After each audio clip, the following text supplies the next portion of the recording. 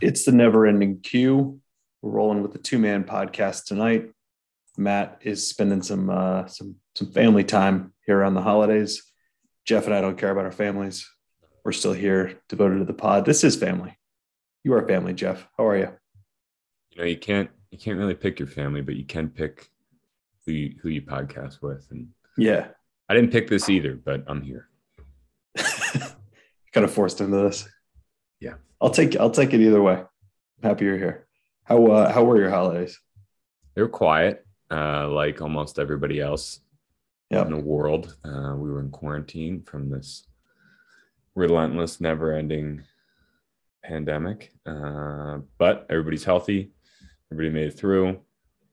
My kids are almost 4 and almost 2, so opening presents here is like a competitive sport. So it's a lot of fun in the morning. Yeah.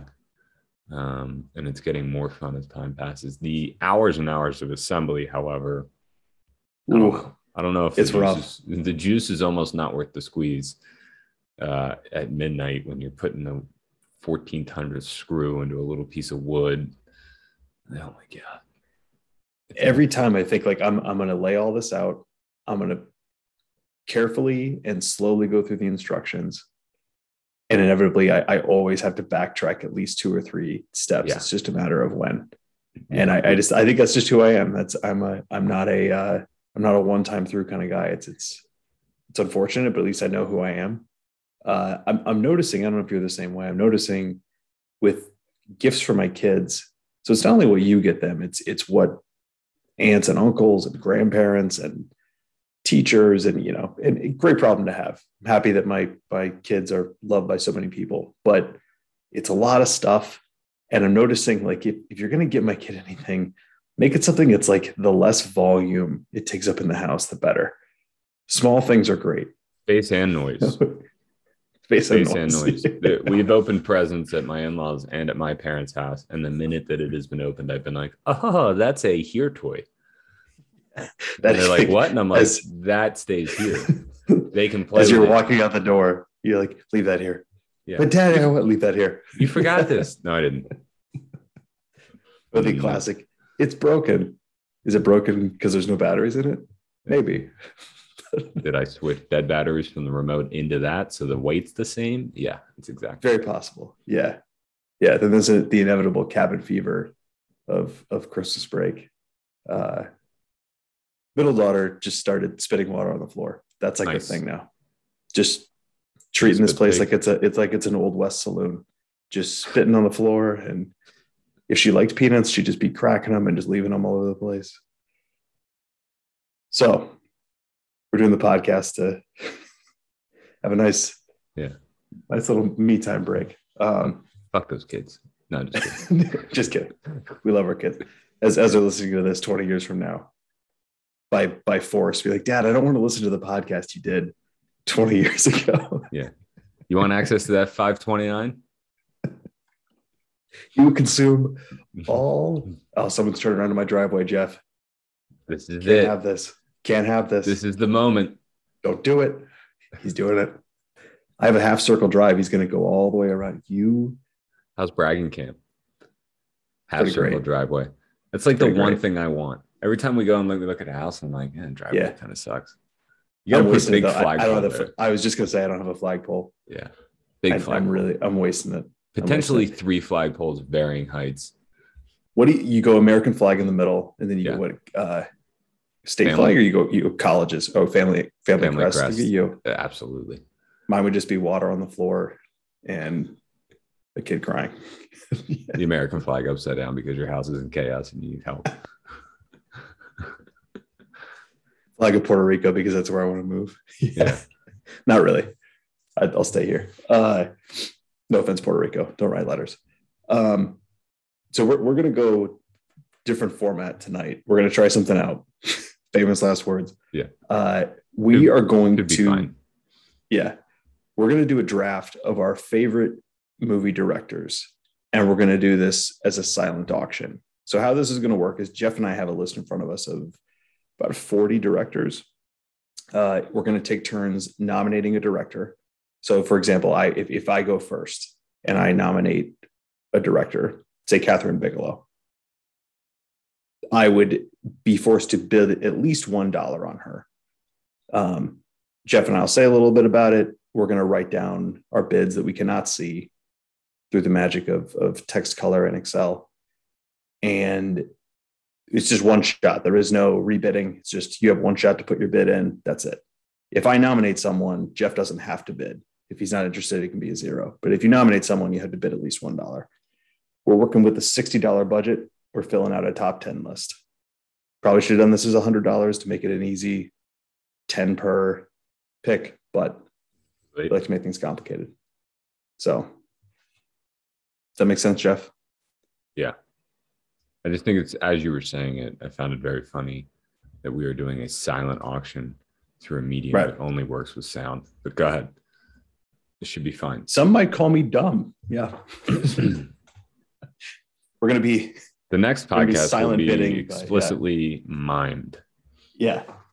Best silent movies that we're going to act out. Do you want to go first or do you want me to go first? I'd like you to go first. You would like me to go first. I am going to start this off strong. I'm going to do the pick that I think is top tier. I'm going to go Spielberg right out of the gate. Okay. You heard of this guy? Familiar with his work? You seen this? Have you heard about this? Hawaiian shirt guy, right? Yeah. Right. Yeah. Do we bid now? What do we do? I know you just explained it. I kind of wasn't listening. We bid now. Okay. We bid. I'm putting my bid in. Do you want to say it? I mean, what do you say about Spielberg? I mean, probably the quintessential movie director of I think we should release our generation. I think we should reveal the bids before we opine. Fair enough. So that there's no funny business on. Yeah. Okay. Wow. So I bid 20. Jeff bid 12. I have a little bit of buyer's remorse, but not really, because this is a strong. Yeah. To me, this is a very strong start. It is to the list. So I'm going to write him in. So because here's why I bid 12. He is undoubtedly probably a top 3 director. I didn't write him down on my list of 10. And the more and more I looked at the movies, I mean, the ones I love in here that I will watch relentlessly are Hook, Private Ryan, Lincoln, all 18 hours of it, E.T., Indy, and Jaws. Okay. Here's my problem with Steven. That's a lot of them. Go ahead. Yeah. There's a lot of them in here that are like good every once in a while. He suffers from, I think, bad sound stages. Like I always know with these movies, it's apparent that it's a soundstage. We talked about this on Hook. Yeah. Hook sticks out. E.T. at times for sure sticks out. Munich. Jaws as well, right? Yeah. And some of it is not his fault. Some of it is. It's not. He's dealing with the practical effects of the Although time. I thought Hook was kind of, not to relitigate Hook, but you could have done that on open water. Now they could have been I can't remember when Waterworld and or Cutthroat Island came out. I think it's after them. They could have been so deathly afraid of the cost and just like the variables that are at play when you film on open water, that they were like, you are filming on a soundstage and we're going to control cost as much as possible. Or Hoffman could have been like, there's no way in hell that I'm getting up to film in those conditions. So yeah. Can't swim. Now, where he breaks away from it though is Jurassic Park. Like the effects in Jurassic Park. Yeah. I remember when we first saw that, I was like, those are real. Those are real dinosaurs. They did it. Yeah. This is not a movie. It's a documentary. And, you go back now and watch it and you're like, eh. But I think to me, it takes something away from his storytelling is tremendous. His film directing is tremendous, which is, I guess, what we're judging him on right here. But yeah, I don't know. I get distracted. It's funny. So what's interesting is that a lot of the movies that you listed are all movies that would be a basis for me picking him. But the movies that I like the most are ones that I'm sure you like, but they weren't listed really. And that's the more I watch Minority Report, the more I really like it. Yeah, Bridge of Spies, I think, is pretty solid. It's astounding to me that he did Jurassic Park and Schindler's List in the same year. Yeah. That might be a feat that I don't mentally. I don't know of another. Yeah, I don't know of another director that would be allowed to do that, let alone tries to do that. Yeah, and then just like, the Indiana Jones, like, I don't know. There's just so much here to like. I know that we're not doing this based on a desert island basis, but just the sheer prolific nature of how many movies he's put out is really impressive. So I'm fine to have him as the anchor of the list. So, but that does put a you had bid 20 into there. I bid 20 there. I just did this. So you're down to 40 in the purse? I am down to 40, and the max bid I can make now is $32. Yeah, for one movie. Yeah, did it under the wrong thing, but that's all right. Yeah, I just changed that. So let me do that. Okay, taking points away from me and everything. We did it. Unbelievable. By the way, we texted this week about this new format with the silent auction thing, and for the listener at home, and yes, I know that wasn't plural. I'm completely aware that this new format is engineered to screw me in the points in the long haul. So don't think 100%. I think I'm not aware of what's going on here. All right. So, and there is no rhyme or reason to this. So, we're not going 1 to 10. It's, there's a little bit of strategery. No, I happen to pick, I think Spielberg, if you were going to do a snake draft or like draft in order of importance, I would put Spielberg toward the top, but there was no reason for picking Spielberg first, other than maybe getting you to spend some money. But I spent way more than you, so backfire. Yeah. Alrighty then. I'm going to come out with Christopher Nolan here. I really like Christopher Nolan films. Oh, wait, we have to put our bids in. Yeah. That was not a good bluff. Unless it's a double bluff. In which case, well played. Are you in? I am in.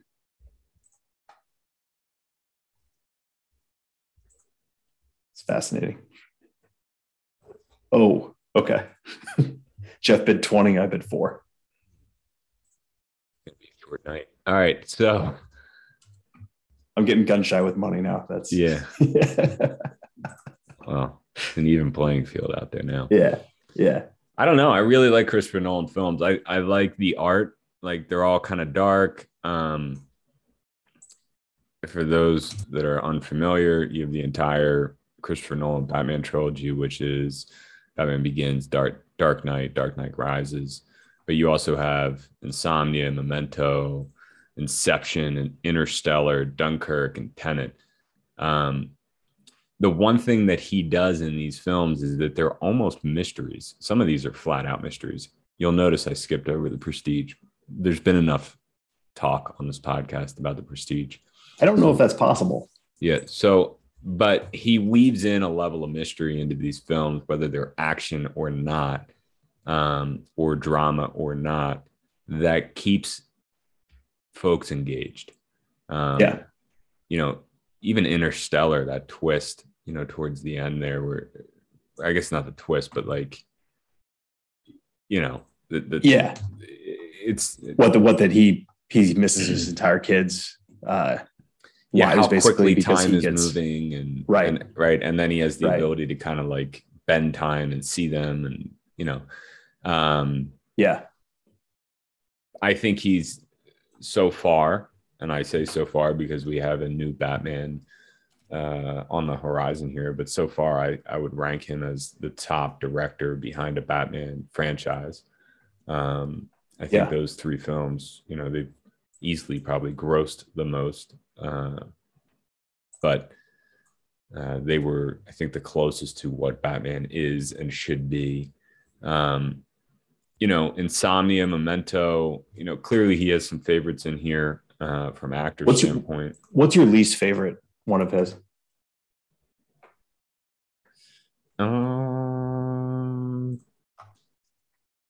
I haven't seen Tenet, so I can't talk about it. That's it for me. Tenet is mine. Yeah. So and a lot of it because I didn't understand it. Like you think of myself as a fairly intelligent moviegoer, and to be fair, I watched it on a plane, but with subtitles on, and I still like wasn't 100%. Like when I can't understand the mechanism, like in Inception, like I understand the mechanism of we're in a dream, time's moving at different rates. This wakes you up. This is the kick. It's like, okay, I understand the rules of this world. We're good to go. Now we can play around in it a little bit. With Tenet, I never understood.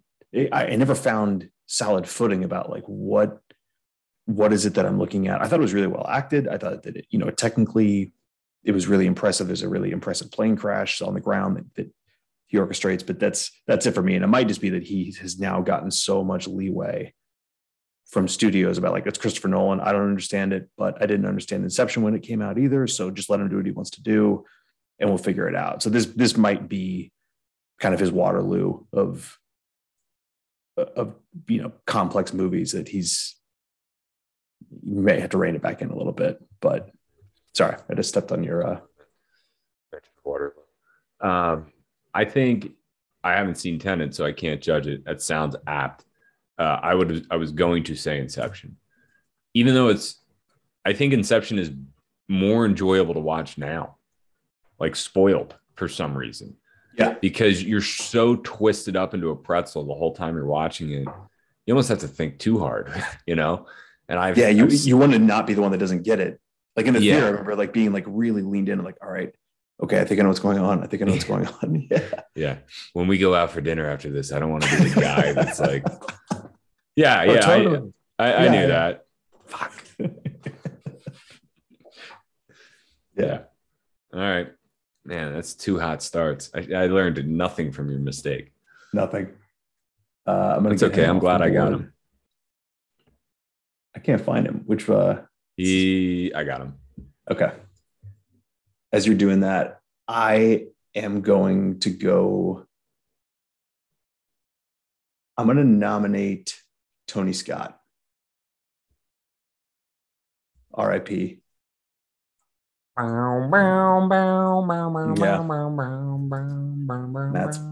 Matt's really wishing he was here right now. Oh. Put your bid in. Hold on. Tell me what to do.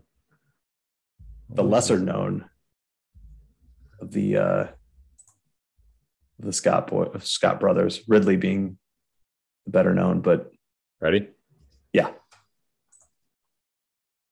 Oh, 8. Jeff got him. I had 8. Jeff had 13. Was that a bait job? What was that? I kind of wanted him, but I was afraid. 8 seems low to go too hard out of the gate. Now I wish I would have gone harder. I keep forgetting we're only playing with $60. It's all right. Great. No, figure it out later. Scott. That's all right. I'll take him, man. You won. So yeah. What made you go hard in the paint for him? Well, let's just read them off real quick, okay? For those at home, because Tony Scott you know the movies, you might not know the director, and I think you hear that name and you think like who? Not who, but like I've heard of him. But then you read the list and go ahead. Beverly Hills Cop 2, Crimson Tide, Days of Thunder, The Last Boy Scout, Enemy of the State, True Romance, Domino, Unstoppable, Man of Fire, and Top Gun. I don't know. Do we need to talk about it much more than that? There's more in there too. There's did we say Deja Vu? I did not know. But I mean, you could, if this was Desert Island, right? You could be very happy watching those films. Yeah. Beverly Hill Cop 2, is kind of an outlier here from the rest of the genres, but it is kind of weird that it's in there. Yeah. But it would be a good respite from, Last Boy Scout, Days of Thunder, Man on Fire. I mean, Top Gun is Top Gun. It is what it is. Crimson Tide is solid. Yeah. Yeah. Yeah. He recognizes good talent too. I mean, Tarantino wrote True Romance and Tony Scott somehow finagled his way to getting to direct it. I think because he saw the talent that was there. The criticism against him is that he uses a lot of like really quick cuts It's, if you've seen Man on Fire or Domino, it's a lot of that where it's really, really some, I guess, overly produced quick cuts with sometimes subtitles, even though the film's in English, so they'll put subtitles in randomly. He did that more later in his career. Obviously, that's not something that comes up in like a Top Gun, but yeah, I mean, Last Boy Scout's the great nittiest too. Of picks. Yeah, Shane Black, another good writer. Yeah, yeah. I think a good writer that'll probably get letters. But and Unstoppable is, when I first watched it, I was like, this is a train movie. I'll watch it because Denzel's in it. It's weirdly really rewatchable. And I think Tarantino, when he was on a podcast, like listed that and Dunkirk as like his favorite movies, I think of like the decade, not just of a particular year, which I remember thinking like, well, that's okay. Well, maybe there is a reason that it's that rewatchable. So, all right. Man, I'm down to $27 and I have 8 more directors. How is this possible? You have a lot of $1 guys in there. Yeah. That's all right. I'm going to get smoked. Some good options left. I didn't even pick that guy. Nope. Sorry, Top Gun's worth it. All right. Let's start playing for keeps. I'm going to throw Scorsese out now. Wow. All right. Scorsese, is that how you say it?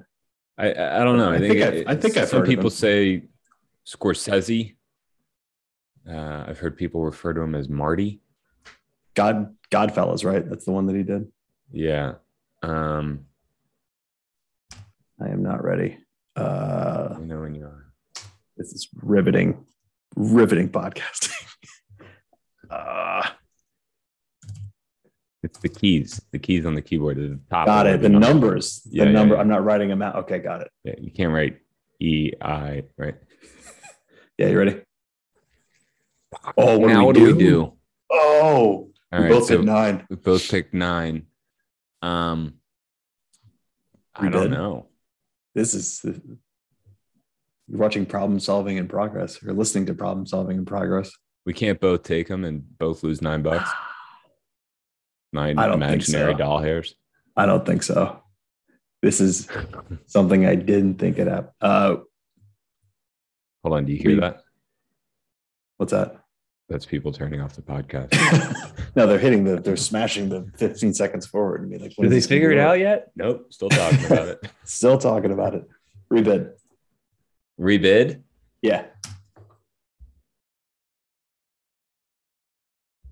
Okay. All right. We got to change the color again. Turn on this podcasting. It's all right. All right. You ready? I'm in. Yep. Oh, man. You got me. I went up to 12. Jeff stayed right where it was at 9. All right. That's fine. I'll take Scorsese. This is one where I kind of like Spielberg. Like, what do you say? I mean, I'll be honest. Like, I can't. His earlier work, I've seen a lot of it. It's not something I haven't watched Taxi Driver on repeat. I've seen it probably twice. I've seen Mean Streets once. Seen Goodfellas, just like any red-blooded American, numerous times. Casino, Departed. Yeah, I don't know. I don't really I'm right there with you. I really wanted this yeah. one. And I am also there with you where it's like Goodfellas on. I think I've seen all of it multiple times. Raging Bull, Color of Money, I've probably seen more frequently as his kind of older ones. Shutter Island also one that similar to Inception, better to watch. I can do without, but it's better to watch knowing, to me, like it was cool to watch it again, knowing what I knew, but that is a rough ending. Two times, finding out why he is mentally ill is really rough, especially as a parent. Shout out us. And then the ending, the implied lobotomy is just, ooh. It's a toughie. What's your least favorite Scorsese? Like I'll juice that up and say least favorite, like notable. Yeah, because like to say The Last Temptation of Christ, I don't think. Or like Silence was 3 hours of kicked in the teeth. Yeah. So I'm going to say The Aviator. It's way too long. It's like I think please give Leo an Oscar. It's way too long. It's interesting if it's a lot shorter. It's only interesting if you are in Hollywood and absolutely obsessed with Howard Hughes and the Howard Hughes behind it. Yeah. And if that's if that's your world and you're Martin Scorsese, then of course you're going to make a 3-hour movie about him, because it's probably somebody who you look up to a degree and idolize to a degree. But newsflash, Marty, nobody fucking cares. Like, we care enough Not that for much. An hour. Yeah. That's all you're going to get. Yeah. Yeah, I remember like number one's probably super cliche, but it would be The Departed. It's still Goodfellas for me. Yeah, Goodfellas and Casino are like untouchable. I think of it as like if you showed me all of them for the first time, if I got amnesia and you showed all of them to me, I would walk away thinking like, I think Goodfellas was the one that I'd be like, holy cow, like I got to watch that again. Like that, you can't get enough of that. Yeah. All right. I like a Casino over Goodfellas only because Don Rickles is in it. That Casino ending. Yeah, it's a tough day for what's his name? Top cornfield moment. Oh. Signs, Children of the Corn, Field of Dreams, and in Casino. Signs. I just shivered. All right, so purse update. Curt has $28 left in the bank. I have 27. We've both picked 2 directors, so let's start going a little faster here, but that's okay. I'm gonna go next. I'm gonna go Ronnie Howard. Okay. I have some thoughts about it. I was just thinking about him the other day, and I'm gonna write my pick down now. Okay. I'm ready. Yep. I had 14-3. I walked away with him, but you know what? I told myself when we were doing this game, this is one guy. I'm walking out of here with Ron Howard. When I do sports drafts every year, I say to myself, I'm walking out with X player. This is my guy. And he's my guy because as someone who consumes MeTV a copious amount, you understand the pull of the Andy Griffith Show and how important that show was. Ew. So this, I mean, is he the most successful child actor ever? I mean, this kid does the Andy Griffith Show. Then he follows that up with another iconic, like maybe the iconic sitcom of the 70s, I guess. Happy Days in the 70s. Yeah. Mm-hmm. Yeah. Does Happy Days. Then like not only dabbles a little bit, he does American Graffiti as an acting gig with George Lucas. And then he gets away from acting. And not only is like, he directed some stuff, he becomes one of the biggest directors in Hollywood, starts Imagine Entertainment, produces Arrested Development, directs. I just looked it up because one of his movies is going to be in our Rotten Tomatoes 70 to 79. Not to step on that, but you start going down the row of Night Shift, Splash, Backdraft, Apollo 13.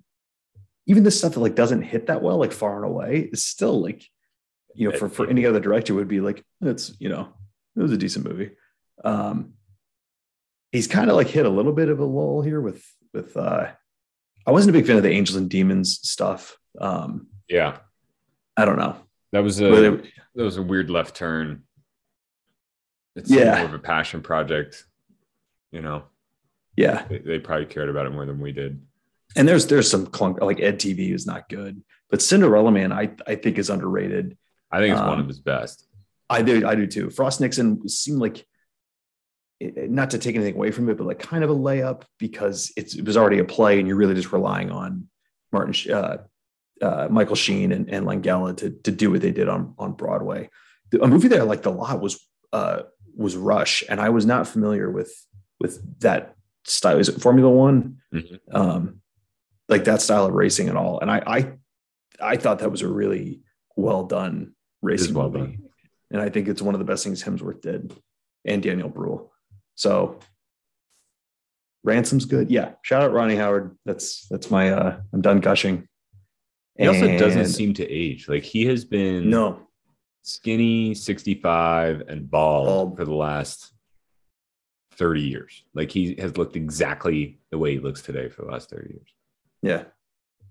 If you let yourself go bald early, time stops aging. We got the right idea. We age really quickly one day when we have like a little bit of hair and then no hair. Plateau. And then we are the same amount of hair. I will live forever. Yeah. Yeah. All right. So I have spent a combined 46 of my $60 on the top 3 picks. You have $14 left. I have $14 left. But I'm going to be happy with my list. It's a tough. All right. Live in the moment, Jeff. I'm going to throw the Coen brothers out. You can't take it with you. All right. Ooh. All right. Place your bets. Place your bets. Place your bets. Let me know. I'm ready. I'm in. Got him. God, I could have gotten down to 4. You could have. I put 3. Jeff put 12. Some really good. God help us if we ever got in front of an auction booth. Yeah. Funny story. My dad took me to a bull sale when I was like 7. Just and I got to hold playing at home. This is an animal, not the Chicago Bulls. That's correct. Yeah. You went what? If I remember correctly, I was holding the marker, and I think I was sitting next to my dad, and I raised the marker, and I shouldn't have. I was just playing around. And the auctioneer shouldn't have counted it. I think he thought my dad raised it, but I remember my dad being not thrilled that happened. So we didn't know. I think my dad was praying that somebody outbid us, and they did. And then I was not allowed to hold the marker anymore. That's a better story if you're outbidding your dad and he doesn't know. Who is bidding against me? Son of a bitch. 8-year-olds just higher. No, we can pay more. Keep going. I know much higher numbers. Yeah. All right, Coen brothers. So they're a weird group, these two. There's a lot in here I could do without, but there's a couple in here I can't live without. So Lebowski, No Country, True Grit, the remake, Fargo, the remake, even Hail Caesar, I think, is really entertaining.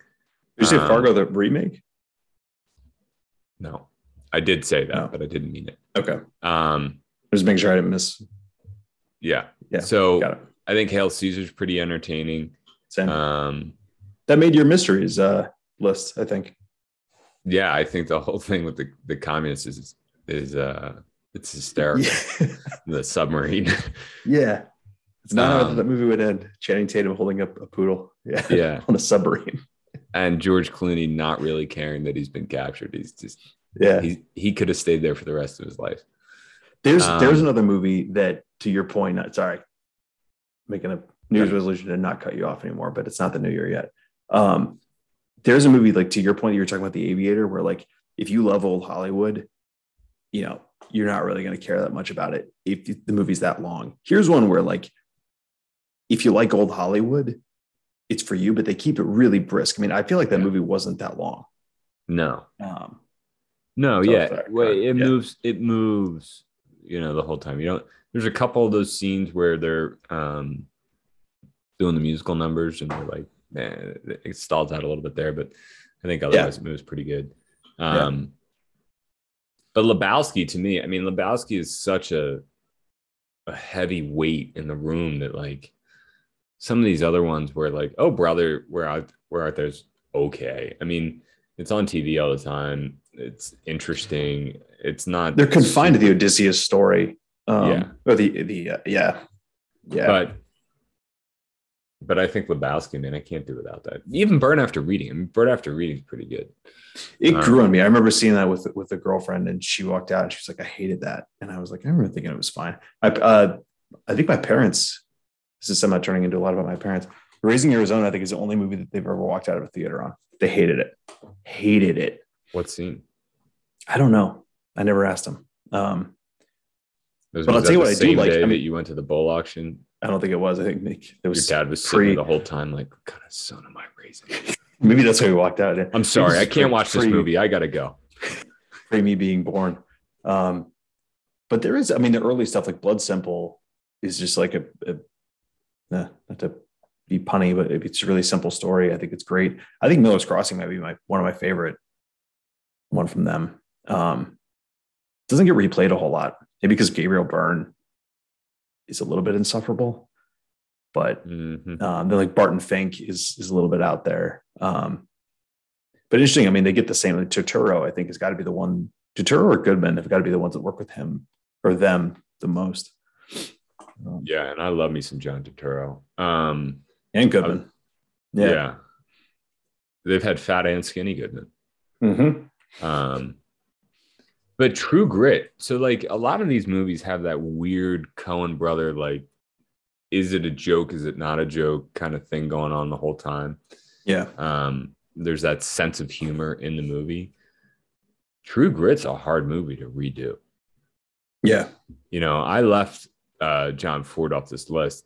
He did pretty much all of the Western movies of the time, right? But I just don't want to bore anybody to death and or lose immediately. So, but I mean, you're talking about a guy that has done, you know, you're talking about a John Wayne film and you're going to redo it and you're the Coen brothers and you're known to be a little kind of odd. Yeah. I think it's very well done. And I agree. They didn't insult it either, which they could have easily done. No, I thought it was really well cast. They had Haley Steinfeld, that I think it's how you say it, was did a great job. I think from a pure directing standpoint, I think the best work they've done, I think it has to be No Country. Every decision they made was just a phenomenal decision. I remember seeing this with my buddy Nick, and it was like 3/4 of the way through the movie, and he leaned over and he said, "There's been no music in this at all." And I didn't even notice that until then. That's probably just because I'm an amateur film watcher, but you know, it's small moves like that. It's not showing what the hotel pneumatic bolt gun he was using the whole time.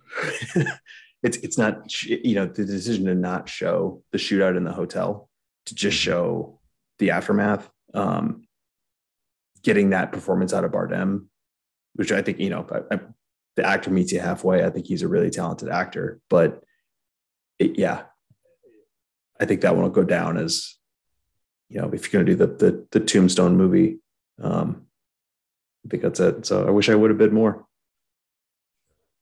Now I'm walking back my Ron Howard. All right. I'm going to go Tarantino next. Yeah.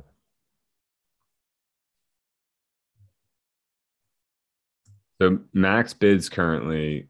You can bid 9. 8, and I can bid 9, and we have a lot of guys left to go. Yes. Unfortunately, for those of you where they're like, I wonder if this will be a short one because there's only 2 of them. All right. Whoop. Ready? I'm ready. Son of a 6-4. I'm going to walk away with him. Wow. I am not a. You're going to run out of money. How does this work? No. All right. I'm going to be limited to $1 for people at the end. Okay. So the max I can bid on somebody now is 3. I'm not a everything Tarantino does is automatically, you know, written in Moses's stone tablets. So I guess I wouldn't call myself like a pure fanboy, but it's just hard to, when you're staring down the list of what everything he's done directing wise. If you add writing in, you put True Romance and Crimson Tide in there. It's just hard to argue with the body of work he's built up as a director. And even the stuff, I mean, I think Sin City / Death Proof is is my least favorite. And it's hard to pick a favorite. I think weirdly enough, as time's going on, Hateful Eight's really growing on me. It's a little long, but that's C. Tarantino. Stuff like Jackie Brown, I think, doesn't get enough credit for just being a really solid movie. It's an adaptation versus a lot of his other stuff is just purely original. But I don't know. Again, as a director, like it's hard to discount how much he's been aped and how much influence he's had on subsequent directors. It'll be a shame. I mean, supposedly he says he's going to do one more and that's it. Yeah. That'll be a shame.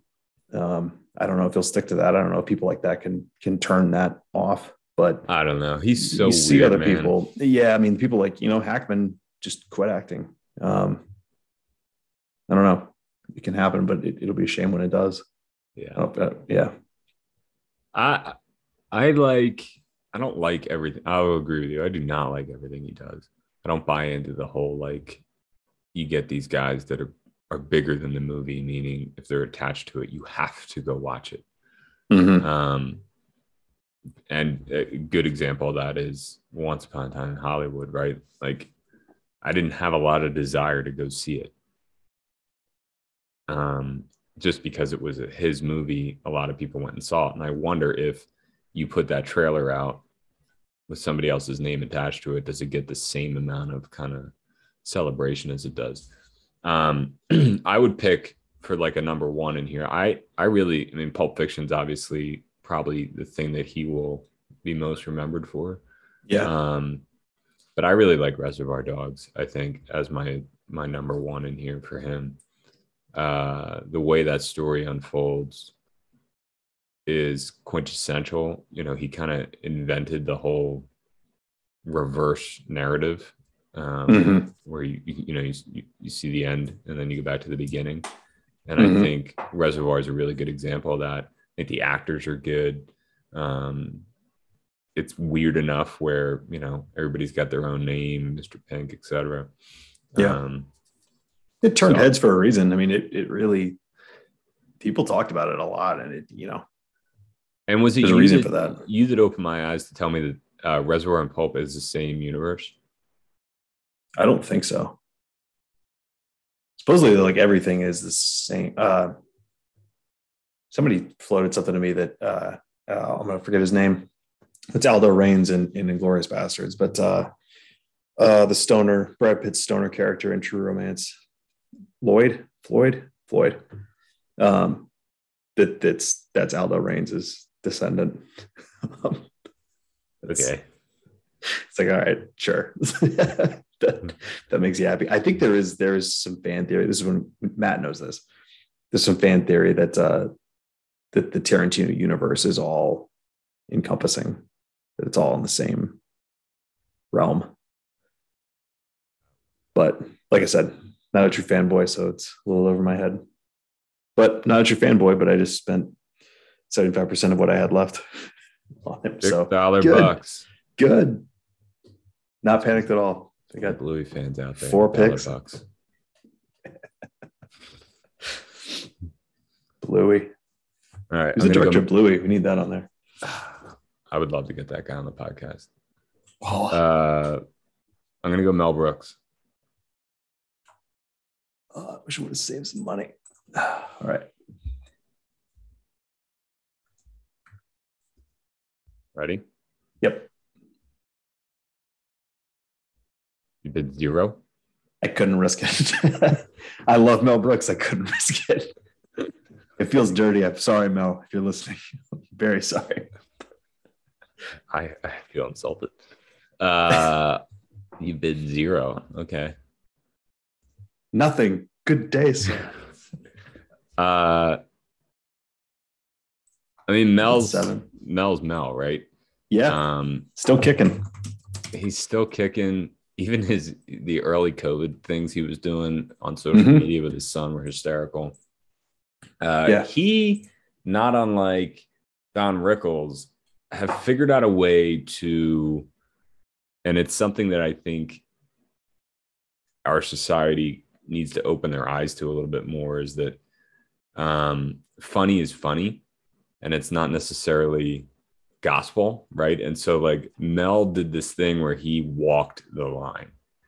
Some would say that occasionally he walked over the line, but I don't think he ever walked too far over the line. And even when he did, I think if you were to talk to him, which I have never, you would know that it was for the intent of making people laugh, not necessarily hurting feelings, right?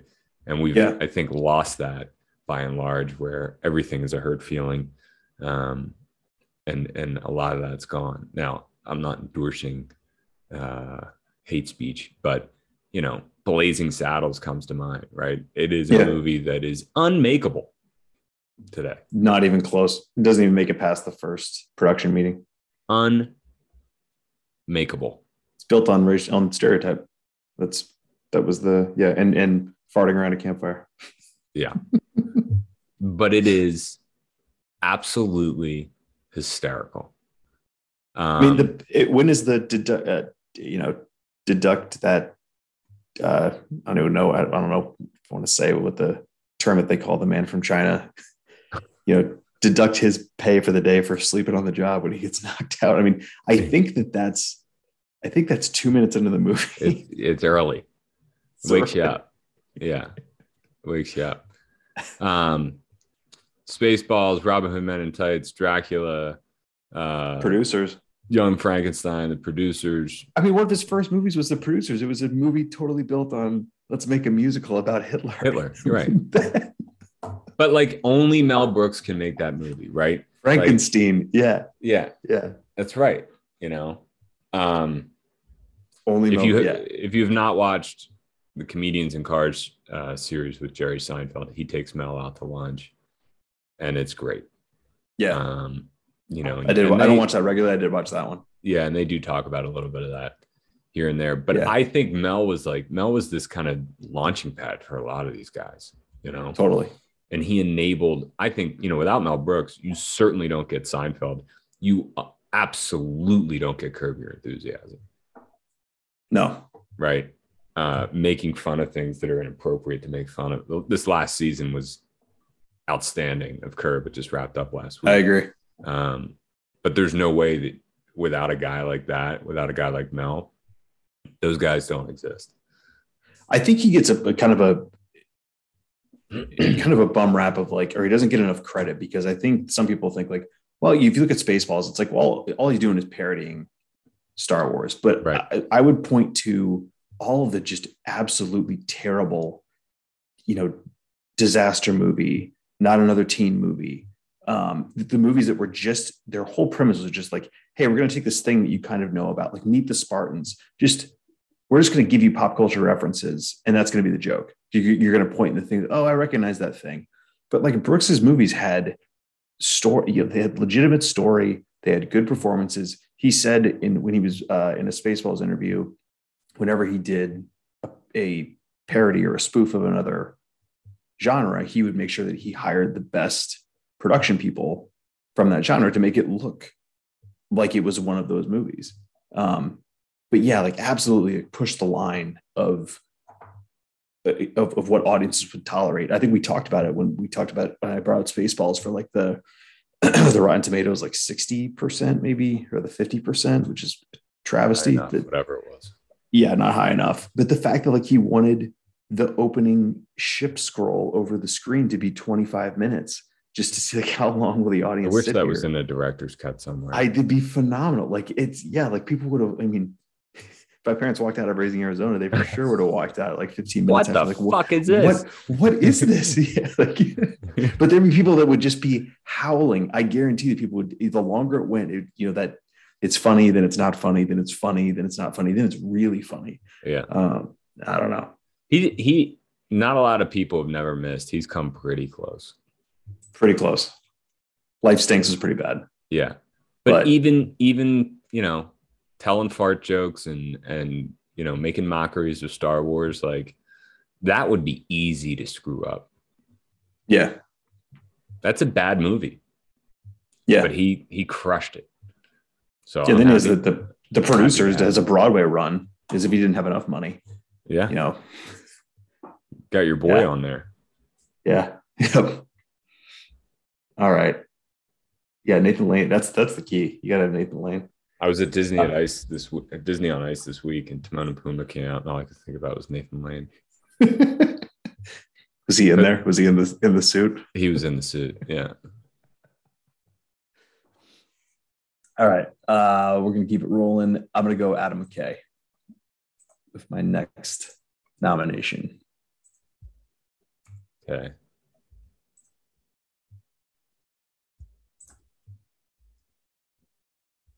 In? Locked in? I am in. Yep. Who did you not bid, and I bid 2. Adam McKay, for those who do not know, the former other half of Funny or Die with Will Ferrell, which is no longer. They are very publicly split, which is sad, but all things must come to an end. It's interesting that comedy duos don't, not to tangent immediately, but you think about like Harold Ramis and Bill Murray and them, putting some really genius stuff together, and then they split, and neither one of them really found it again. Murray, you could say, like, kind of had a second life as like a Wes Anderson go-to, or, kind of a more dramatic actor making his own choices. And Ramis, I think kind of directed a few comedies after that, like Multiplicity, Year One, but nothing. When you're talking about like Groundhog Day or Caddyshack, it's not even close. And I think the same thing with McKay and Farrell. Now, I think Farrell needs McKay more than McKay needs Farrell, because it's obvious that McKay, via The Big Short, Don't Look Up, Vice, wants to tell more stories than just straight comedy. But my God, that guy can direct comedies. Anchorman, Talladega Nights, Step Brothers, the other guys. Those movies are great comedies, and they're great comedies because he is a great director. And I remember seeing footage from Anchorman 2 where like you can just hear him off screen shouting stuff for Farrell to say, just like take after take, like try saying this. And Farrell delivers it really well, just like Murray could deliver it really well. And Farrell comes up with his own stuff and ad-libs well. But I think McKay was the driving force behind how just utterly hilarious a lot of those movies are. And that's why I wanted him in here. Yeah, but I think part of that is getting out of the way and enabling a guy like Farrell or John C. Reilly or, whomever that's starting in these films to get out of the way and let them ad-lib. A lot of directors would jump in and be like, no, like stick to the script, or you're getting too far away from the plot here. Like, I think a lot of that beautiful comedy that we, the quotable scenes aren't on paper anywhere, and without having that foresight to let these guys run and kind of create that environment for them to do it, you're not going to get it. The split up between Farrell and McKay is the dumbest thing I've heard. I mean, it sounds like a movie that they would write. Part of me thinks that this is some long play, that it's not. I hope it is. That they're just putting us all on, and this is some giant thing. Allegedly, they were getting ready to shoot a movie about the Lakers and the HBO show. Right. Yeah. And Farrell wanted to play Jerry Buss, and McKay casted John C. Reilly. And so and now they're not talking. He's never speaking to him again. But that doesn't make all that much sense. I mean, you're talking about 3 guys there that have worked together a lot. Like, part of me doesn't buy it. It seems way too shallow, unless, which is entirely possible, unless there's 20 plus years of just me wanting to say, fuck you, I'm never talking to you again. That could happen. Straw. Just small aggressions or small slights building up to finally, I just need a break. I really hope it's not permanent.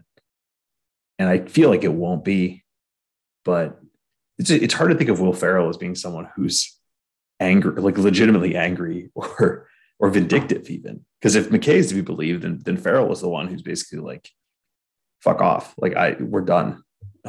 Which I think if it really is because he had something, right? He wanted to play Jerry Buss. Like, I think that's right. I think that Farrell was miscast as Jerry Buss. Like, I'm not I don't know. Got to kind of know yourself. But anyway. All right. Well, I'm halfway through my list. You enjoy that. Let's see here. I'll take Harold Ramis. There you go.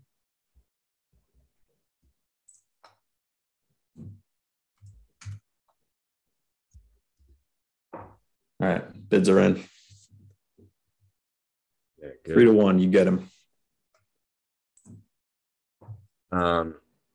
Basically everything you just said about Adam McKay, I would re-echo here about Ramis. Ditto. This was a much more public divorce, though, and they continued to work together, I think, through the divorce, which made for some uncomfortable moments later in the films. But it's basically Adam McKay and maybe a little bit of Judd Apatow mixed together, minus 20 years, right? Groundhog Day, Caddyshack. Vacation. Does he not get credit? Multiplicity. Does he not get credit for Ghostbusters? I guess Ivan Reitman directed that, but he wrote it. If you took a blurry line. It's a blurry line. So yeah, the creative force. I mean, I'd put that as him. I'd also put Stripes in there, right, for him. What would between Groundhog Day, Vacation, and Caddyshack? What's the best?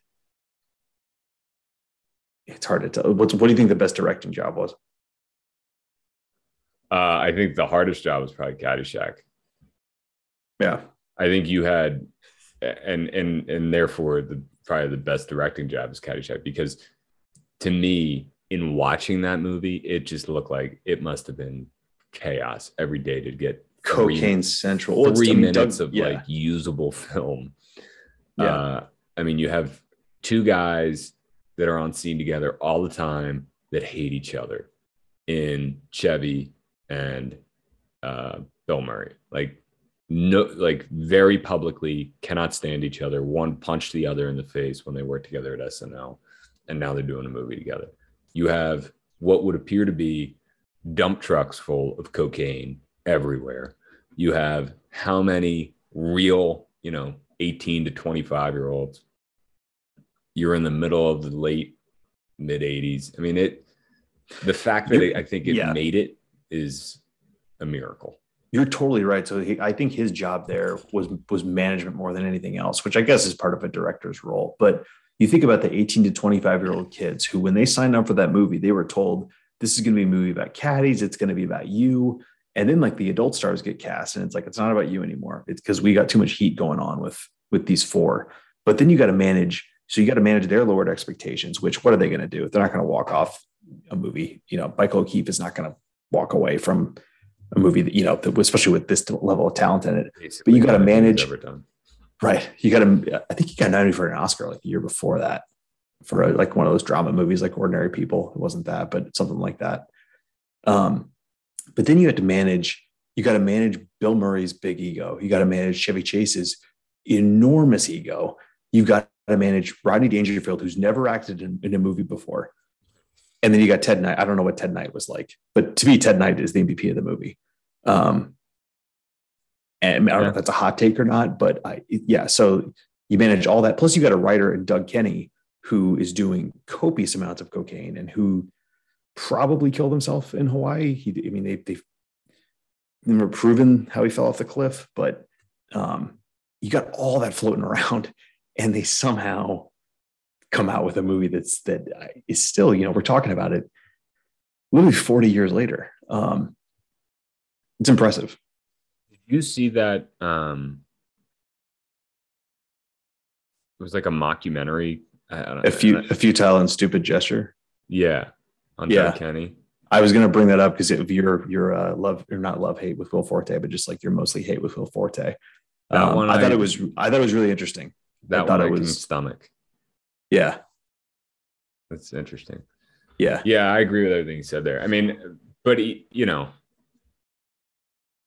Vacation ones, I just think Chevy just The more and more I read about Chevy, the less and less I like him, and I just can't imagine having to deal with him on a daily basis. You know, if you, who are you going to pick, Murray or Chevy? I'm going to pick Murray every time. I love Groundhog Day. I think it's not close. Love it. I love it. I heard they were talking about, I think it was Rewatchables the other day, like best single day movies, and they brought Groundhog Day up. I think there's no way you can put it in that category. It's eons. Like they never said how long he lives. Decades pass. Yeah. So it's brilliant. It's been copied so many times since then. You know that they are still doing it. I mean, on Disney Plus, they were advertising some movie where it's like Christmas again, and it's like a 12-year-old relives Christmas over and over and over again. You know, Andy Samberg had that movie Palm Springs. It was like, oh, like we're living in a loop, and like there's only so many times.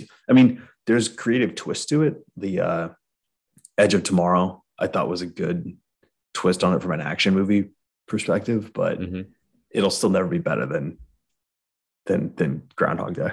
All right. Thanks for nothing. I am going to nominate Steven Soderbergh. Okay.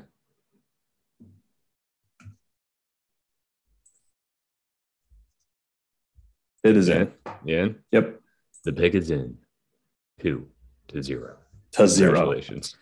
I overbid somehow with $2. I still overbid, but that's okay. I think he is another guy who probably doesn't get enough credit for how many movies he's done. I think some people may think of the Ocean's movies, and that's it. But I mean, this is really a guy that if I go down his filmography, you're a huge Magic Mike guy.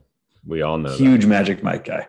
I mean, it makes it pretty easy to pick like what's my least favorite. I don't think that he really makes a bad movie. He knows how to edit really well. Apparently Matt Damon has said once that of the directors he's worked with, Spielberg and Soderbergh are the only ones that edit in camera, which if I understand that correctly means that they're not sending it into an editor. They're basically shooting the movie in a way that they're cutting at a place where they know it's going to be cut. Their mind can see like how the movie's going to flow, which seems incredibly difficult to do while you're shooting. The Ocean's movies, I think in the wrong hands turn really campy. I know people have their problems with 12, but I think 11 and 13 are pretty unassailable. It's just really fun ensemble movies where everybody gets to breathe. And you don't want to talk about like ego management and keeping everybody happy. I mean, that seems like a lot of what those movies were.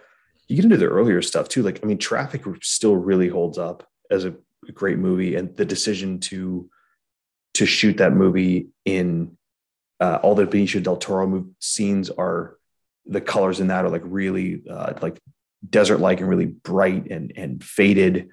And the Michael Douglas addiction scenes with his daughter are like really dark. So you're able to, you're flipping between three stories and you're able to know where you are based on just the tone of the camera, basically. Aaron Brockovich, it's stuff like Haywire, where he just saw Gina Carano and he was like, I think she'd make a really good action star. I'm going to do that. He shot Bird on a Wire entirely on his iPhone. And then, he just does the No Sudden Move that just came out. It is nothing to write home about, but it was a solid movie. And that's what the guy does. He just makes solid movies. And skip over. I was just going to say, like, I think he may have made the movie unintentionally. He made the movie of the decade with Contagion. He just made it 5 years early. But I mean, he said he made it because somebody told him. He started looking at data and thinking like it's a real possibility that we're going to go through something like this. So call it pretty good foresight I'm going to make a movie about what this is going to look like when it happens. And thankfully it hasn't been as bad yet. Knock on wood. Doesn't seem like it's going to be, unless Omicron causes us to grow 3 heads. It seems like that version of a virus is much worse, but yeah, it's solid director. I'll take him. I'll gladly pay $2 for him. All right. Anything else on Soderbergh? No, you hit it. All right. You bid 0. So. Rob Reiner.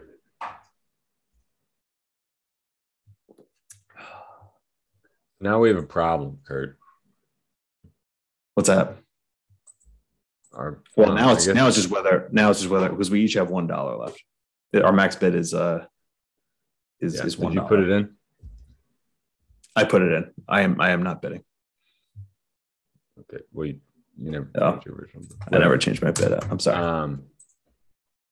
All right, I'll take Robbie. So you've got a pretty good list here. I mean, very. Spinal Tap right out of the gate. Not highly rewatchable, but very funny. Stand By Me, Princess Bride. I could watch it 1,000,000 times and not get hold of it.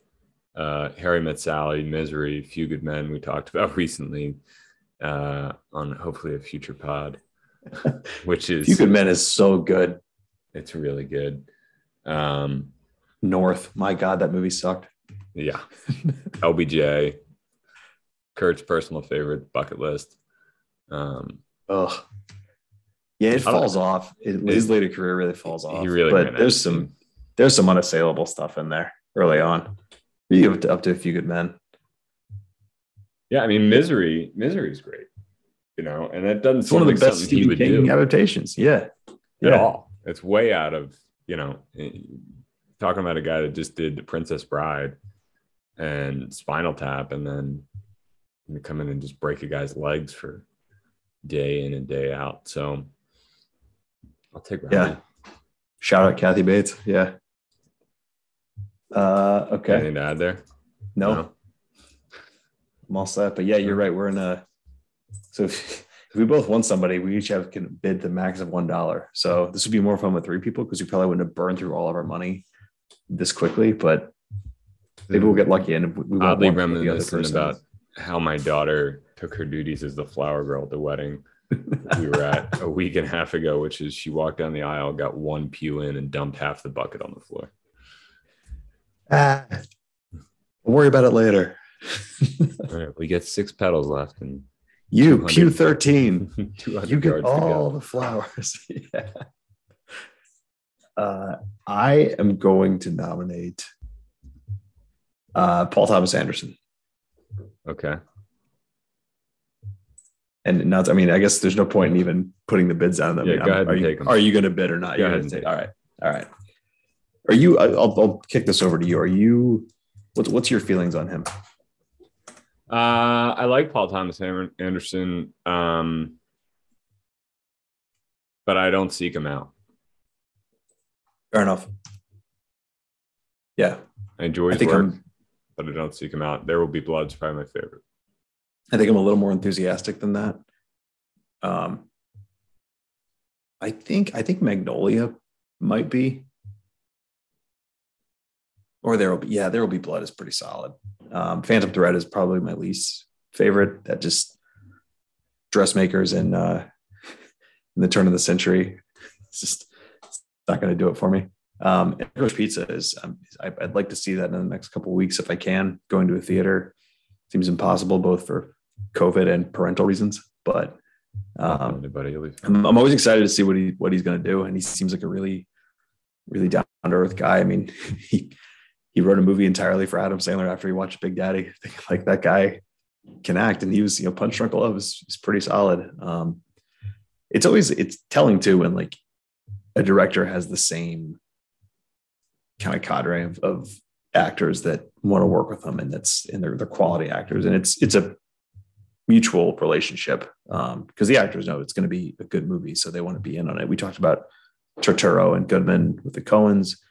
I think Philip Seymour Hoffman, Philip Baker Hall, John C. Reilly, like they all tend to work a lot with Paul Thomas Anderson. There's probably a reason for that. I mean, Daniel Day-Lewis only does a movie every 5 years. He's done 2 with him. To that end, do you think is There Will Be Blood good because Paul Thomas Anderson directed it, or is it good because Daniel Day-Lewis is in it? I think that one truly is both. Okay. And Anderson's a good writer too. Okay. I'll accept that. You're right. I think if you're going to skew There Will Be Blood, you have to give more weight to the performance, because I don't know how many people could have done that performance. And the entire, when they give it the best actor category, that one truly is like, if this performance doesn't work, the whole movie, it not only doesn't work, but it's a long, painful experience. But it's so well done. And I'm not enough of a movie expert to know technically what he did that made it good. But I mean, I know he got great performances out of both Lewis and out of Paul Dano. I think if the Batman movie takes off, I think people are going to know Paul Dano's name even more than they do now. Kind of shades of Christian Bale and not necessarily Heath Ledger, but I think it's going to move them into like a stratosphere of like uber famous. But yeah, I think, in Anderson's work, I mean, I didn't like Inherent Vice. It was kind of too out there for me. I know I just said I liked Magnolia. That movie ends with a frog rain storm, but by and large, like I'm always interested in what he's going to do next, and that's the mark of a good director. So happy to get $1 for him. All right, over to you. Going back to the list here, for putting a list together of 43 directors, it starts to get kind of thin.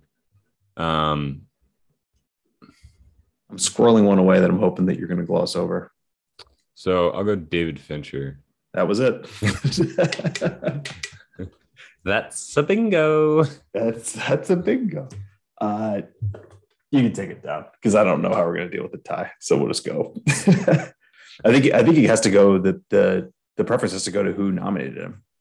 Yeah. So I can't match you. So if this was a true auction, you would bid $1. I cannot bid $2, so you get him. That's how it would work. So fair enough. David Fincher for $1. David Fincher for $1 is pretty good. You know how many music videos I just got for $1?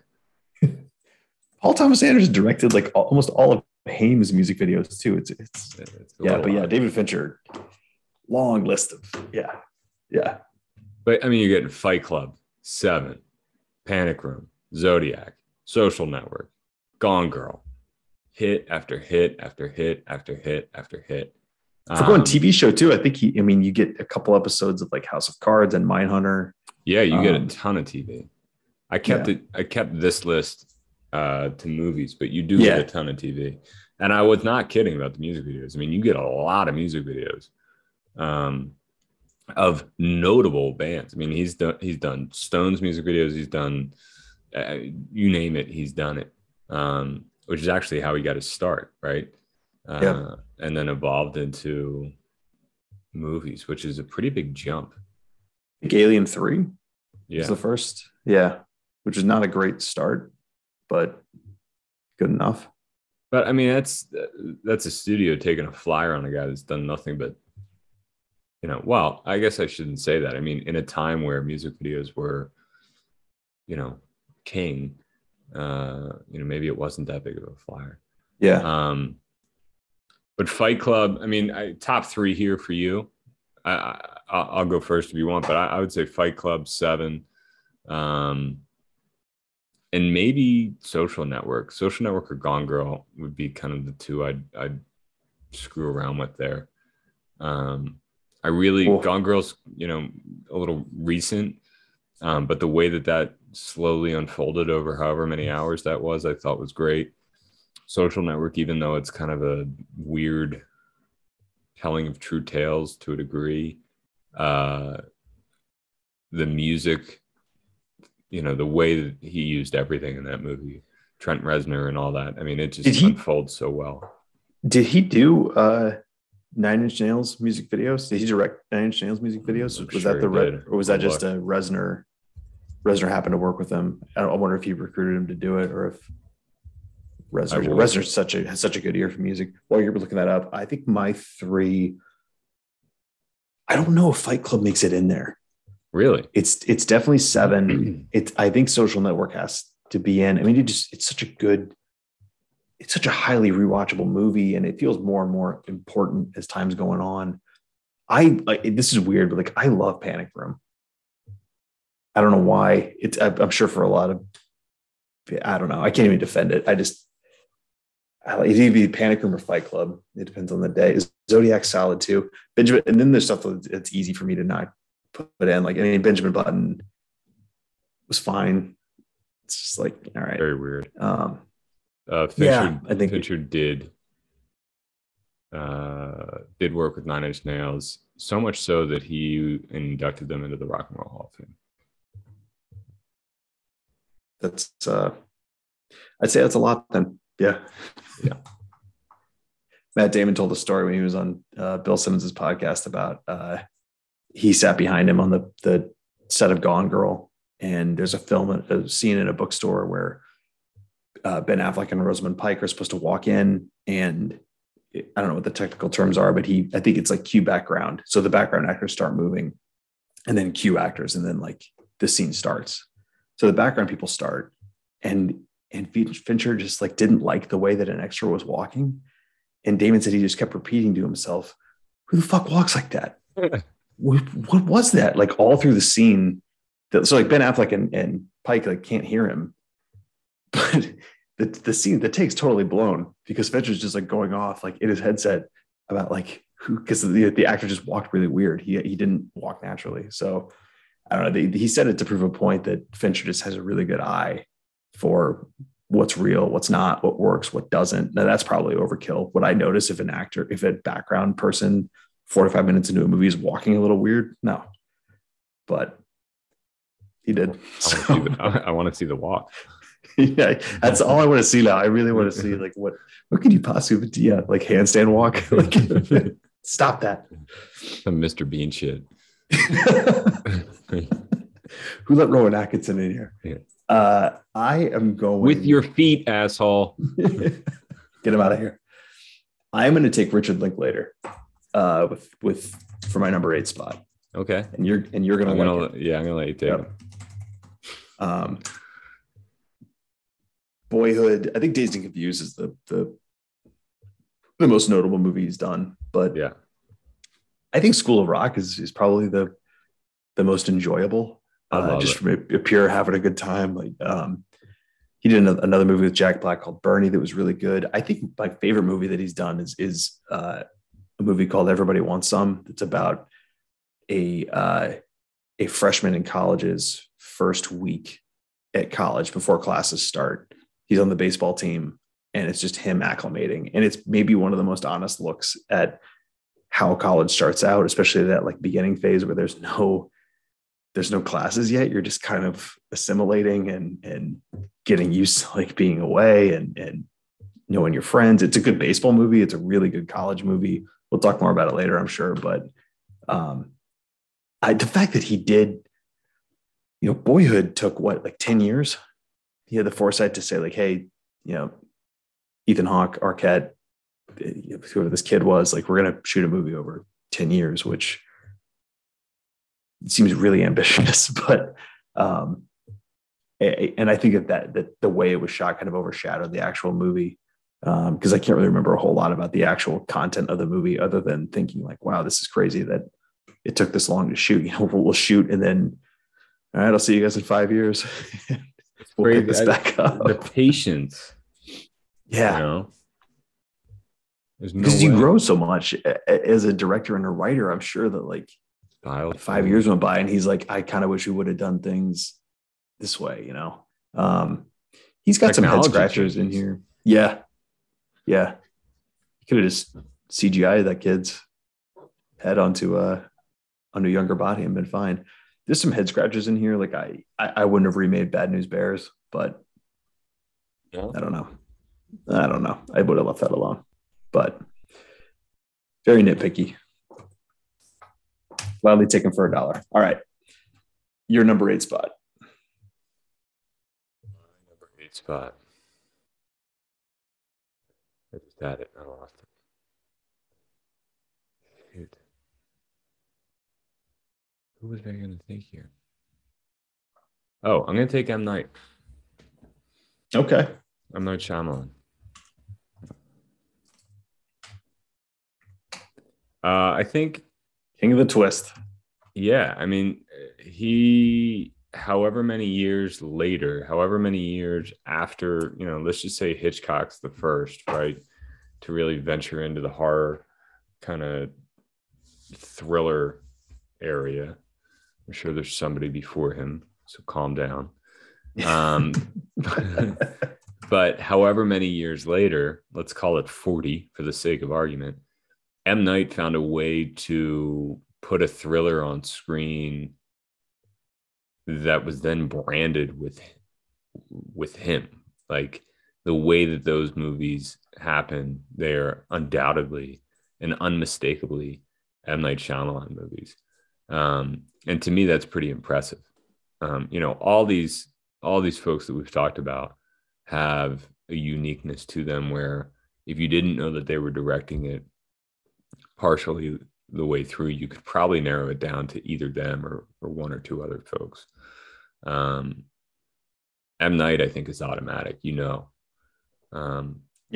The way the reveal is, and now that there's a reveal coming. Like it's just part of it's almost Tarantino-esque in that, Tarantino tells stories backwards. This M. Night, you know that there's going to be some sort of drop. There's going to be some sort of gotcha moment, and you're still surprised by it every time. I think The Sixth Sense, unfortunately with M. Night movies, they don't work if they've been spoiled, right? Right. A lot of these movies had to come out pre-internet, pre-cell phones, pre-Facebook, because, you log on to Facebook or Twitter, certainly Twitter, and you find out, you just see like he's dead. It's going to make The Sixth Sense tough, right? Yeah. Or Unbreakable with like, he's a superhero. You're going to be like, damn it. Yeah. But I really enjoyed most of his movies. Signs scared the pants off me. The only thing I didn't enjoy about The Sixth Sense when I was a kid, because it did come out, I think I can't remember when that came out. I want to say I was in like late grade school, if not early high school. The throw up scene really kind of screwed me up with that. Yeah. The Signs, I don't know if I'd watch it today with the lights off. I'm in my house. I mean, it is terrifying the way that those aliens just right across the screen. I mean, you said it earlier. It's way worse, but yeah, when you can't see them, it really gets spooky. And then when you see it, it's very hard to live up to the actual creature being as scary as what you can picture in your head. That's why Jaws worked really well. That's not a new phenomenon, but yeah, I agree. I thought Unbreakable, I think the expectations for Unbreakable were so high coming out The Sixth Sense that it wasn't that bad of a movie. I remember it just got crushed. I really enjoy Unbreakable. It was fine. Like maybe there's a Homer vibe there with there's just so many scenes of Philadelphia and Manayunk throughout the entire movie. I mean, he's like walking through Pretzel Park half the time, and I'm like, I used to play drunk wiffle ball there. Hey, that's me. Hey, I fell down those steps. Steps over you.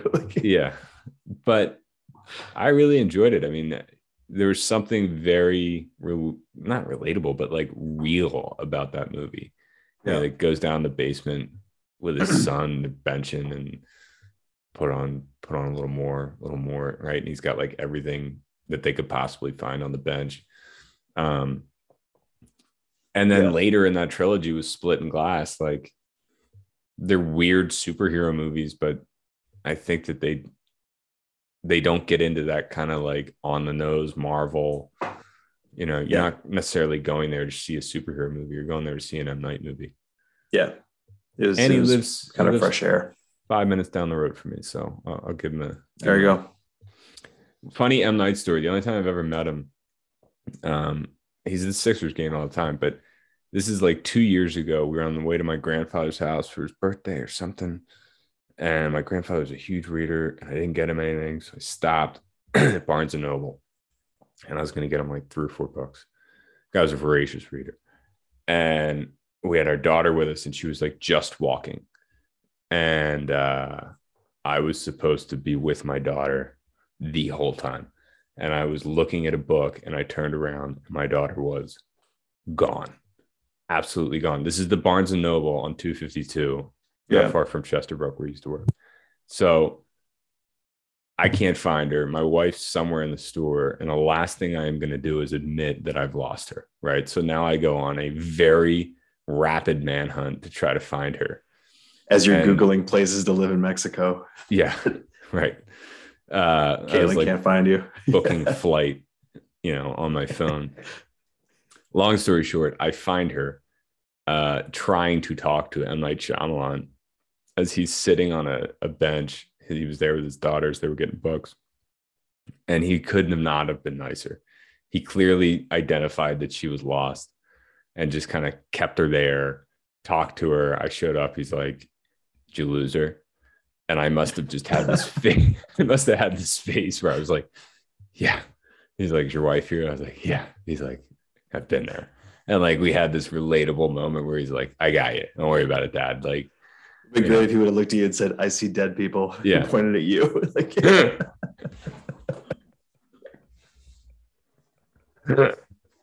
oh, that would have been good. But yeah, that's my only M. Night movie. Or your wife's story. behind you. Yeah. He's a nice guy. Save my ass. That's a good one. Yeah. All right. This is there's gonna be some good names left on the board because I got 2 spots left. I'm gonna do the hipster thing. I'm gonna take Wes Anderson now.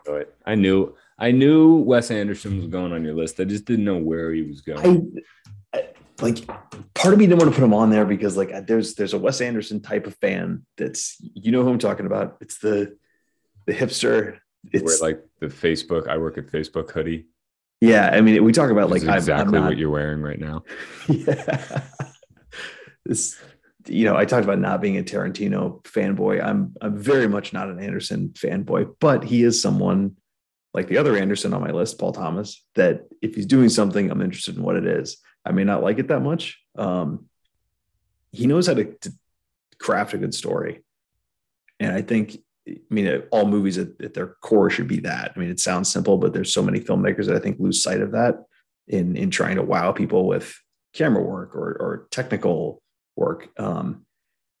Moonrise Kingdom is just a movie about 2 adolescents that go off in the woods. That's really it. And it's one of my favorite things that he's done. I think Grand Budapest Hotel is really good. I'm not a big Tenenbaums guy. I don't know why. It's never really stuck with me that much. Love it. You love Tenenbaums? I do. I love it. I think it's a story. Yeah. I don't know. Weird. I think Life Aquatic is my least favorite. I haven't seen French Dispatch yet. Looking forward to it. But yeah, Rushmore is, just for no other reason, like kind of reinventing Bill Murray and getting him back into a form of comedy, I think is notable. So yeah. Wes Anderson, number 9. All right. I'm going to take Stanley Kubrick. All right.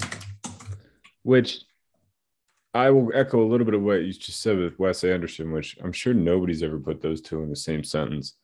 But more or less that I don't love everything that Stanley has done, but I do really love some of the things that he has done. And I think some of the things that he has done are actually very important to filmmaking and art in general. Not related to that statement is probably Full Metal Jacket, which would probably be one of my more favorite of his films. Yeah. My favorites kind of off the bat would be Full Metal Jacket, Shining, Clockwork, 2001 Space Odyssey. Strangelove's really strange. I don't really get it. I think it's probably too smart for me or however you. I'm sure I'm too dumb to get it. Yeah. Yeah. But I don't think we need to talk about Full Metal Jacket. And I don't think we need to talk about The Shining. I think people kind of know what they are. Same with Eyes Wide Shut, but Clockwork Orange, I remember I saw it in college, which is probably late, but it's probably the right time to see that movie. Yeah. You need to be old enough, I think, to kind of understand and digest the extreme violence that occurs in this movie. What he's going for. Yeah. And there's this weird kind of plurality of extreme violence, right, throughout the movie, paired up with like this beautifully classical music. And there's something odd about that makes it hard to look away. Like they're murdering and just beating the shit out of each other for minutes and hours on end. And you have this beautiful music accompanying it.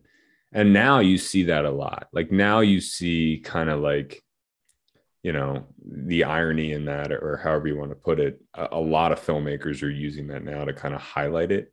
But that was amazing. I mean, I think that Clockwork. It became so mainstream that John Woo uses it in Face Off to, you know, as they're shooting up the room, they're playing Somewhere Over the Rainbow because that's what's playing on the little kids' headphones. But I mean, I think it's shades of that. It's how can I pair up this really violent thing with this, you know, piece of music that doesn't fit, or you see the exact opposite. Yeah. Yeah. Yeah. And his remake of the Space Landing is fantastic. Yeah. Just kidding. I wasn't going to fight you on that, but we can. Yeah. Just seeing if they're still paying attention to him. Yeah. Yeah. That's all I got to say about that. All right. Man, this is tough. I got four spots. I can't take, oddly enough, it's, you know, of the four, it's between. Says you're out of money. I'm not going to say. What's up? No, it's because I got rid of the X's. I still have $1 left. Oh. I'm going to take Hitchcock. Okay. Just because it would feel wrong to not have him in. And again, like, you know, what I said about Spielberg, about volume of work and quality of work. I mean, not a lot of misses either.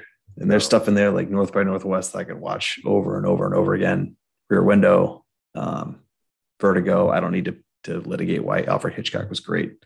I'm ashamed to say that Michael Bay was one of the names that flashed through, which you were talking about, like two names that probably shouldn't go together.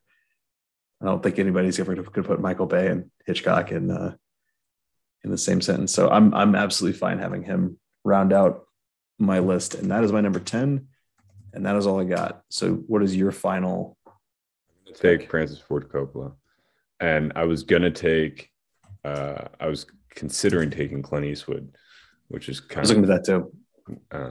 But I guess I'll throw him in honorable mention. But Coppola, obviously, you get all three Godfathers. You get Apocalypse Now. You get Jack, Rainmaker, right, with Robin Williams, which I think is hysterical. We talked about that whenever we talked about Jack. But like, you know, not a lot needs to be said about Francis Ford Coppola. For those of you that don't know him, he's more than just a wine. And you gotta dig in here a little bit and you know, and see the work that he's done. I can't believe I got him for $1. Same would go for Hitchcock. Yeah, I may have spent too much money early on. Yeah, me too. So just to read through the names that didn't get picked. So Ben Affleck, Bong Joon-ho, Cameron Crowe, Cecil B. DeMille. We talked about Clint Eastwood, Brian De Palma, Edgar Wright, George Lucas, James Cameron, J.J. Abrams, John Hughes, Catherine Bigelow, Nora Ephron, Oliver Stone, Penny Marshall, Ridley Scott. Tony got taken, not Ridley. Ridley has too many misses in there. There's a lot of stuff in there I just couldn't do without. Zemeckis, that's a guy who's the later stuff is kind of like, I don't like Polar Express. Christmas Carol remake. Yeah. Sam Mendes, there's kind of some depressing stuff in there. Taika Waititi, there'd be interesting director, but just hasn't really done enough yet. Tim Burton, not a Burton guy necessarily. There's a lot of you have to be to like this, and I'm not. The only thing I'll take out of Burton's entire thing comes as no surprise would be Batman and Batman Returns. Yeah. JC Shandor, you and I are both in the bag for All Is Lost and Margin Call, but again, he hasn't done enough yet. Michael Bay, Judd Apatow not taken, Barry Levinson, and David O. Russell. Apatow's another one, kind of like McKay, where you're talking about like knowing when to get out of the way. His movies tend to run a little long, but it's not the worst thing in the world. But he's really good at. I feel like he with Trainwreck and Amy Schumer and with King of Staten Island and Pete Davidson, or with Knocked Up and Seth Rogen, he's like, I'm going to take you. I think there's something special about you, and I'm going to make a movie about you. And he's usually right. Just weird that Funny People is the one that didn't. He had probably the biggest actor that he could have worked with, and he was too much of an asshole. Yeah, Sam was too much of an asshole in Funny People, and it turned you off, I think, throughout the movie. Yeah, if that's not who Sandler is either. Like, no, yeah, I don't know. Well, I would assume it's not who he is, but yeah, I mean, I would agree with that. I think wholeheartedly. I actually kind of think that when I think of Apatow, is that he's like sitting there watching these guys kind of come by, and he's like, "Nope, I'm grabbing you off the bench, and we're going to go do something." Yeah. If you haven't seen King of Staten Island, I know you have, Curt, but if you haven't, whatever you think of Pete Davidson, just throw it out the window and go watch that movie, because it's really good. Totally Bill Burr's awesome in it. In the bag for Burr all the time, but yeah, he's another. It's a really good movie. Yeah. Not the most uplifting, but it's really good. It's not, but it's probably one of the best firefighting movies. If you read between the lines, I'm giving away what's in my upcoming 70 to 79 Rotten Tomatoes, but I was looking at firefighting movies. So it's a Ron Howard movie. It's about firefighting. You can probably figure out what. Not a whole lot of good firefighting movies, or not a lot of compelling firefighter movies. But the Backdraft, it's not a ride experience. I don't know what you would call it, at Universal Studios. Back in the day, was horrifying. Pretty, I would imagine. Yeah, I was like 7 living in California, and we would go all the time because people would come out to visit us, and they'd be like, let's go on the Backdraft thing. And I'm like, let's not. Why? You go in there, flames. I'm way out. Way out. All right, to put a bow on this, so you list. You won, hands down. I don't know. All right, so your list: Christopher Nolan, Tony Scott, Coen Brothers, Mel Brooks, Harold Ramis, Rob Reiner, David Fincher, Shyamalan, Kubrick, Coppola. Mine is Spielberg, Scorsese, Ron Howard, Quentin Tarantino, Adam McKay, Steven Soderbergh, Paul Thomas Anderson, Richard Linklater, Wes Anderson, and Hitchcock. Hitchcock and Coppola sneaking in, and Kubrick all sneaking in for $1. Yeah, it's funny. We're high class here. I like the bottom half of my list and the top half of your list. This was fun though. I like this. This format turned out pretty well. I think it'll be better if there's 3 people. That way, we're not just chucking money at each other. Yeah, I'm gonna get an auctioneer involved and paddles. I'm all for that. I'll see what my dad's doing. All right, man. All right, buddy. Thanks for doing this. See you next year. Love it.